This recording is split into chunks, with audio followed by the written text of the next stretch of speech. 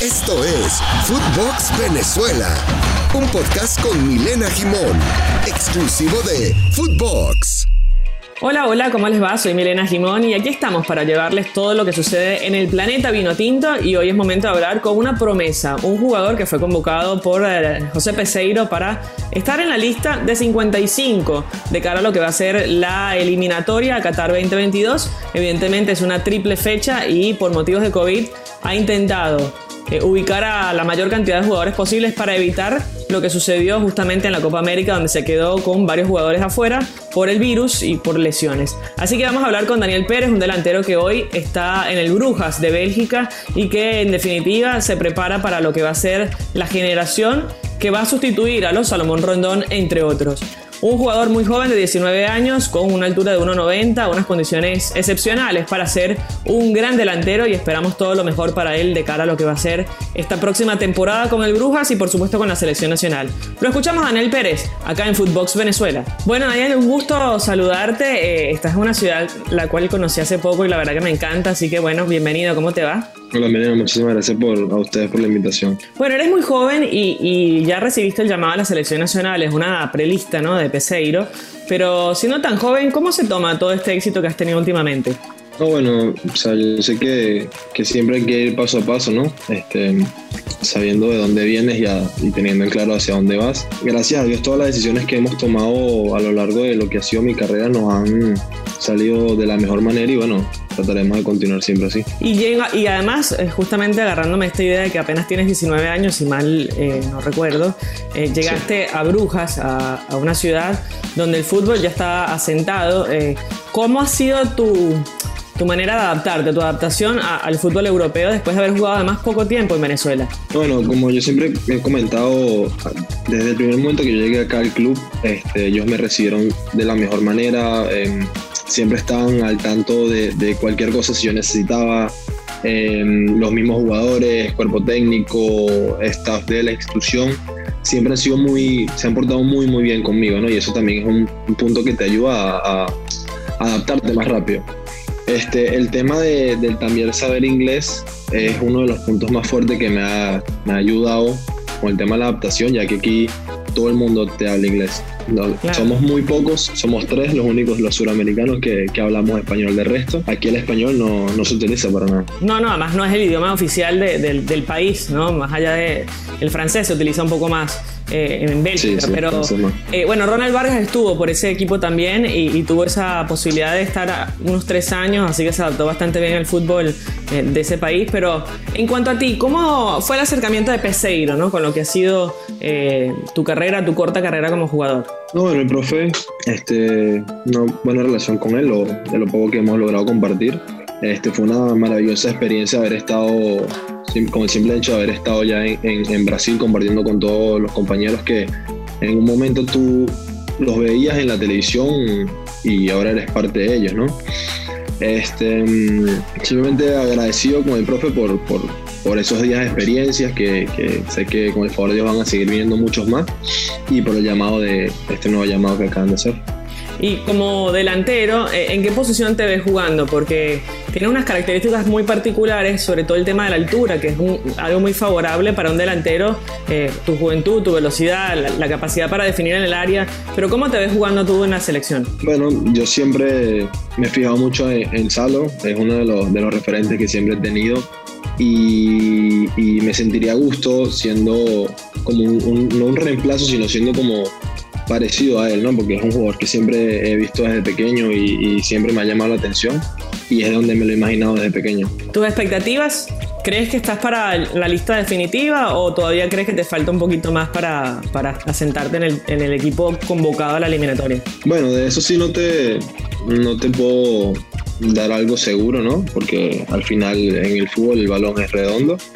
Yo por mi parte sé que siempre voy a dar el todo en los entrenamientos, en los partidos, o si el profe me llega a convocar, y aprovechar cada momento. Hay una camada de jugadores que vienen dando la talla y además vienen tocando el timbre para estar en la selección. El caso de Eric Ramírez también, que le va muy bien en Europa. ¿Cómo ves esta transición del fútbol venezolano? Hoy por hoy hay jugadores que son los legendarios, o sea, los que han estado a lo largo de todas estas eliminatorias, pero que algunos, por ejemplo, no tienen equipo. ¿Esta transición la ves naturalmente o crees que tiene que darse un paso un poquito más forzado para poder tener un... ¿Cómo a esta transición a qué te refieres? O sea, es decir, hay jugadores que ya, Salomón Rondón, por ejemplo, Roberto Rosales, que le quedan muy poco tiempo en competencia. ¿Crees que es importante que tengan jugadores jóvenes, pero ya con alguna experiencia, como el caso tuyo, el de Eric Ramírez a su lado? ¿O crees que hay jugadores que todavía están para ser titulares? El caso de Joseph, de Soteldo, de Darwin Machís, que también está yendo muy bien en el fútbol europeo. Bueno, tener ese tipo de jugadores siempre te va a dar un plus, tanto en lo individual como en lo colectivo, ¿no? Como persona, como referentes que son. Y a la hora de esos momentos difíciles, ellos son los que saben cómo, o sea, tienen más experiencia a la hora para saber actuar. Entonces siempre es necesario, ¿sabes? ¿Pudiste resolver el tema de pasaporte para estar con la selección? Gracias a Dios, sí, ya pudimos ponernos al tanto con eso. Y expectativas personales, ¿dónde te ves jugando en el futuro? ¿Cómo te ves si estás en el primer equipo o no de Brujas? No, bueno, estamos trabajando con base en metas. Próximamente, mi próxima meta es ganarme un puesto, sea fijo en el equipo. Ser parte como primordial de él y dar un buen papel internacionalmente, sea en competencias internacionales como en la propia misma liga belga. Se te ve muy maduro, y ya vamos cerrando esta charla. Se te ve muy maduro con 19 años. ¿Quién ha sido tu inspiración y quién ha sido tu cable a tierra para poder lidiar con este tema, ¿no? Con 19 años, estar en primera división en Venezuela, pasar al fútbol europeo así nomás. ¿Quién te ha llevado, ¿no? De esta manera para ir por este tan buen camino? Bueno, la base de todo esto que tú puedes ver así por fuera es mi familia, ¿no? Ellos siempre han estado ahí conmigo, apoyándome, tomando buenas, malas decisiones. Siempre hemos trabajado juntos y siento que eso es una parte fundamental que el jugador debe tener, ya que uno al ser chamo puede descarrilarse, ¿sabes? Como le ha pasado a varios jugadores, y eso no es algo que todo el mundo sabe, conoce. Y tener ese punto, siento que es un fuerte que a la larga, al final, te va a terminar dando frutos, porque te ayudan a madurar, a entender, a saber dónde estás, al saber a dónde quieres ir, y eso te beneficia demasiado.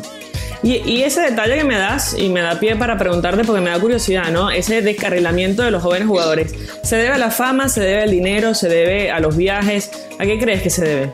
En lo personal, yo te pudiese decir que lo veo más en el mismo entorno, no familiar, pero sí como desde las bases de donde crezcan, porque no tienen una buena, como no ideología, una buena forma de estructura de cómo hacer las cosas, buscar siempre la mejor manera, tener esa persona que te apoye ahí siempre, ¿sabes? Por eso es que hay muchos que ha pasado en muchos que se descarrilan. Que te guían con alimentación, por ejemplo, con el estilo de vida, con el sueño, que es tan importante. Todo eso. Sacrificios. Y apoyarte más que todo, porque claro.